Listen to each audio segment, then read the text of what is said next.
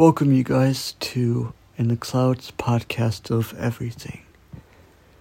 Hopefully you guys are having a great week and enjoying the weather, whether it's hiking, gardening, even dancing out in the rain. I don't care. As long as you're enjoying your week and the nice weather that we have been getting. Before I get into this episode though, there are a couple of things that I want to say. The first is that this is a bonus episode. And each bonus episode that I put out is, going to be related to the month or a certain subject, and it's going to vary in, duration.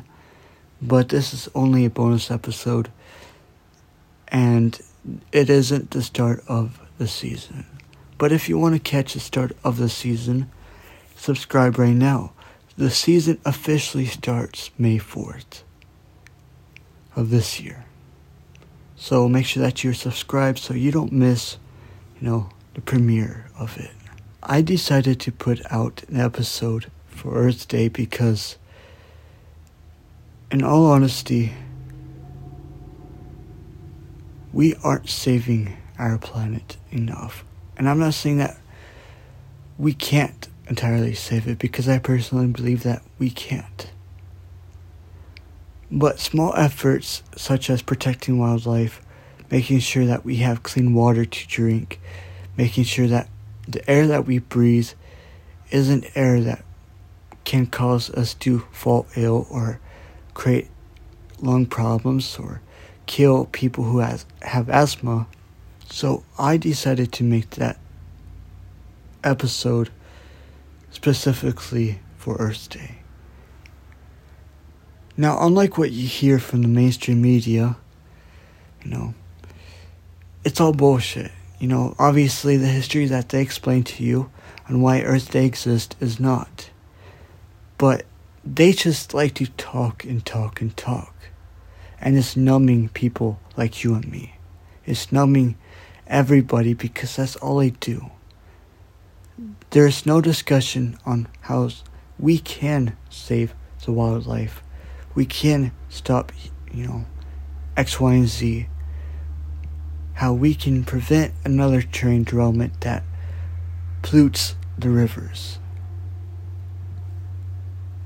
The mainstream media only discusses, which is another reason why I created this episode. Is because we need to stop having these discussions, and we need to have these actions put into place. All these laws and regulations only can go so far, because as you can know, recently in Minnesota, a nuclear power plant was able to hide the fact that there was a nuclear leak, which could have catastrophic damage to, the environment in that area and the wildlife in that area.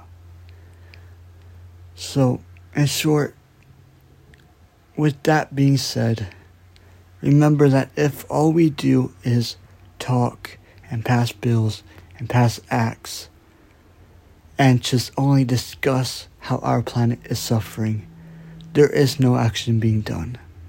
Hopefully this episode gets you up off your feet and, pretty much says, hey, our planet is getting closer to the end if we can't at least do something about it. Protecting wildlife and the waters and the air should be actions that will make a difference. As I stated before, I don't believe that we can entirely fix unfuckable, but we can fix what we can fix.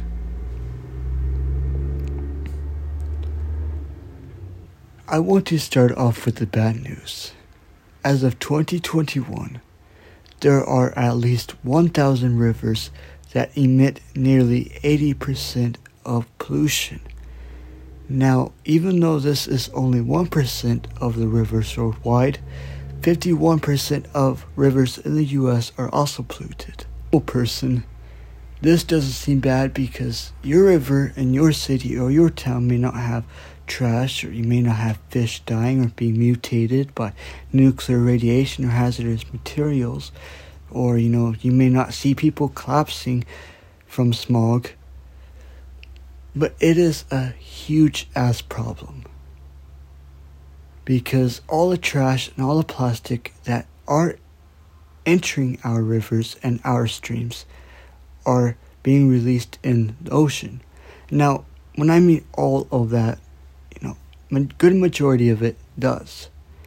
The farther away the river is, the likely chance of going to the ocean is smaller. But let's say if you're down near New Orleans and, or in that general area where the Missouri River meets the ocean, you have a lot more trash and a lot more plastics going into the ocean. So how does plastic and trash from rivers end up in the ocean and pollute them? One of the ways is population concentration. Cities that have a bigger population sees an uptick of people improperly making sure that trash stays in the trash. And in short, if you go to places like New York City, trash litters because the population is huge. Now, smaller towns may still have smaller towns may experience littering and polluting as well. Even though population concentration, economic development, and waste management all plays a part, the main factors that, greatly play a part in polluting and having these pollutants enter the ocean is things like wind and precipitation, mountains and terrain slopes, land and use slope, and the distance to the nearest river to the ocean. If I haven't already mentioned this, like I stated, at one point of time or another, let's take Missouri River. The Missouri River runs through Louisiana, and Louisiana's Missouri River exits into the ocean, so all the cities and all the trash and plastics that enter the river has a higher chance of entering the ocean because that river is near the ocean.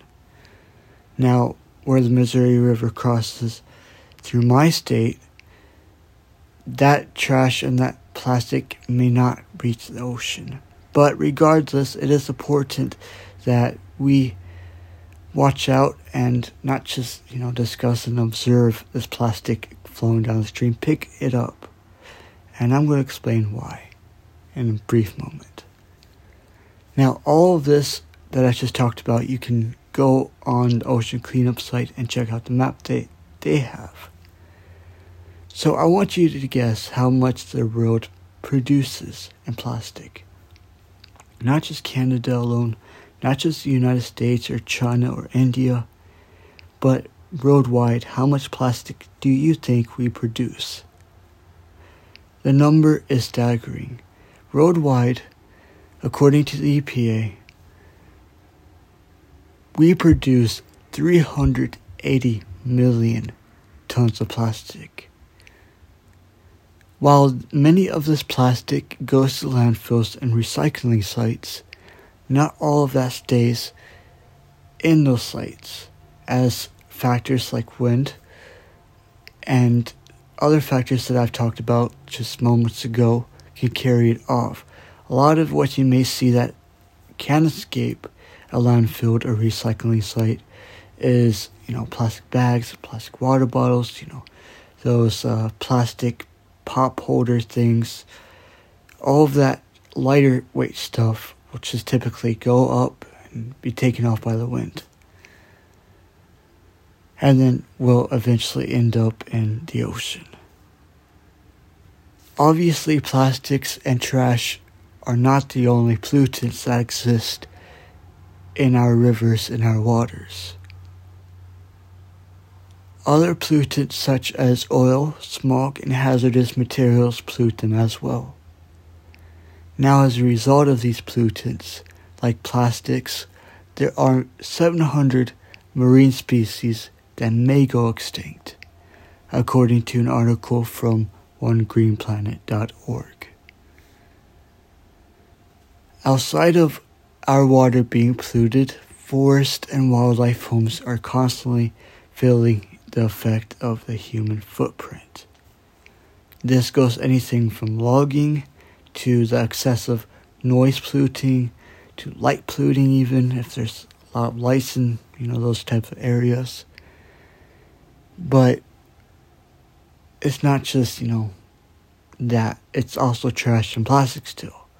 Now, while acid rain is the biggest source of pollutant in those areas, more than enough of us litter. And as I stated before, it doesn't help that other factors can play a part.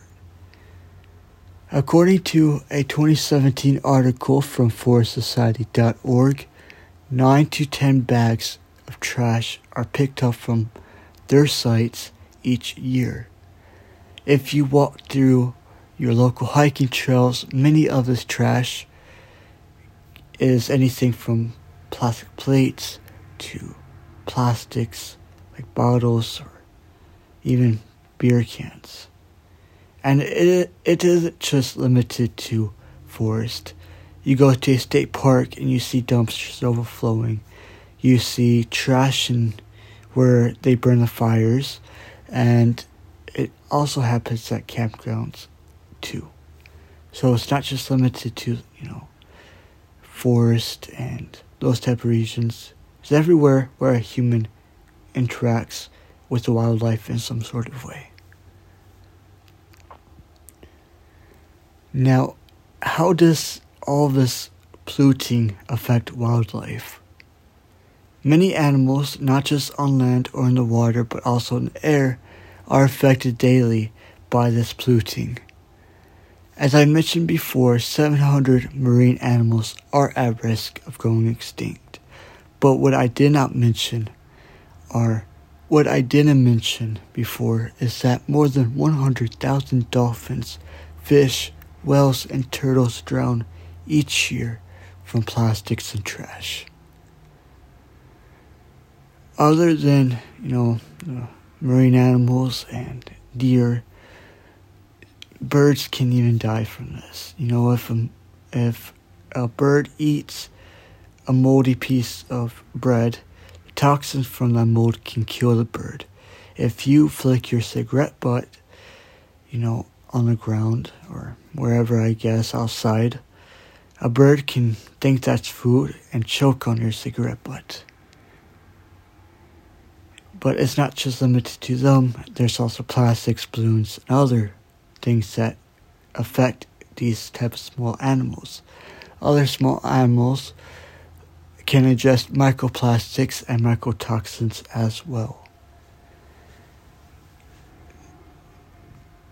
Now, to many people who don't necessarily care about Earth Day, you're going to say that I'm fear-mongering. But there is a reason why I decided to go with the bad news. I wanted everybody listening to understand that it is us that is causing polluting. Now, I'm not saying that it's a flip of the switch, because it's not. And as I stated earlier in this episode, we can't entirely. I wanted to make a personal attack on how smaller things on a smaller level we can do to at least make a small change. And before I tell you, how to help take a step farther with these small changes, I wanted to take this time now to tell you about how Earth Day exists. Before Earth Day existed, Americans were consuming vast amounts of leaded gas. Factories and industries did not help either. They belch out smokes and other pollutants and toxins into our air. And just being in these type of eras and in the times that these people lived in, many people didn't realize that all of this was taking a huge effect on the planet and on wildlife and on humans. But this wasn't until in 1962, author Rachel Carson published the New York Times best-selling novel Silent Spring. This is when humans begin to think about things and humans are treating everything. One of these people that took notice in this book was Democratic Senator Gaylord Nelson. In 1969, Nelson witnessed one of the United States' biggest oil spills at that time in Santa Barbara, California. Today, this oil spill ranks third, following Deepwater Horizon and the 1989 Exxon Valdez spills. With the help of energy that was being produced by students already protesting due to wars, and help of Republican Congressman Pete McCloskey, Nelson announced his idea for a teach-in on campus. Nelson and McCloskey put young activist Dennis Hayes in charge, and they chose April 22nd to be the day of these teach-ins. After all the effort that was put in by organizations, groups, and Dennis's own 85 national staff members, Earth Day was formed, and we have Earth Day on 22nd of every April for this reason. By the end of 1970, the first Earth Day led to the creation of the United States Environmental Protection Agency, or also known as the EPA. After the EPA was formed, various laws came into place such as OSHA, the Clean Air Act, and the Clean Water Act, and the Endangered Species Act. I'm going to tell you how you can help. One of the ways is to spread awareness in your community. If you notice that you live in a city or even a town with a size population of 14,000 even, and you see trash and plastic and littering all over the place, especially amongst rivers and your campsites and hiking trails, make sure that you tell your community about it and tell them, hey, stop littering. And obviously not everybody's going to listen, but go to your city officials, talk to them about it, make a plan on how your community can do better by not creating polluting. The other way that you can help is getting off of your lazy ass and picking up the trash yourself. This goes for picking up the trash along the rivers or the streams or the hiking trails or the campgrounds. If you see somebody litter, don't be a Karen. Just pick up their trash and have them thank you or wish them a nice day at least. If you are a scuba diver, since trash and plastics are killing marine animals and, ending up on our shorelines, get a team together or, even if you don't have a team, do it by yourself and pick up the trash from the shorelines and make sure that trash is being out of the oceans. And if you're out camping or, even hiking a state park, ensure and double check that there is no trash being left behind. Make sure that trash stays in the trash can. Or in the case if you have a plastic bag or, you put it back in your backpack until you find a reasonable spot. Make sure that it stays where it cannot just float off in the wind or, spread. Last couple ways to help out is not to drive to something that is literally a block away from you. Obviously you may live in places like Chicago where you don't entirely feel safe, and that's reasonable. But let's say Starbucks is right next to your workplace. Don't get in your car and go drive a block to Starbucks. Walk to Starbucks. Walk to school. Find better ways to make sure that pollutants aren't getting into the air, which does eventually get into the streams and the rivers and the oceans. And lastly, get together with your community and raise money to protect the wildlife. The ability to get together with not just your community, but with your city officials and hatch out a plan. Build a bee sanctuary. Make sure that every single week somebody goes out and picks up the trash other than the city officials. Because a lot of city officials don't care about that trash. Or at least the ones in my town don't. With this being said, hopefully you enjoyed this bonus episode. Stay tuned for the official start of In the Clouds, which once again premieres on May 4th.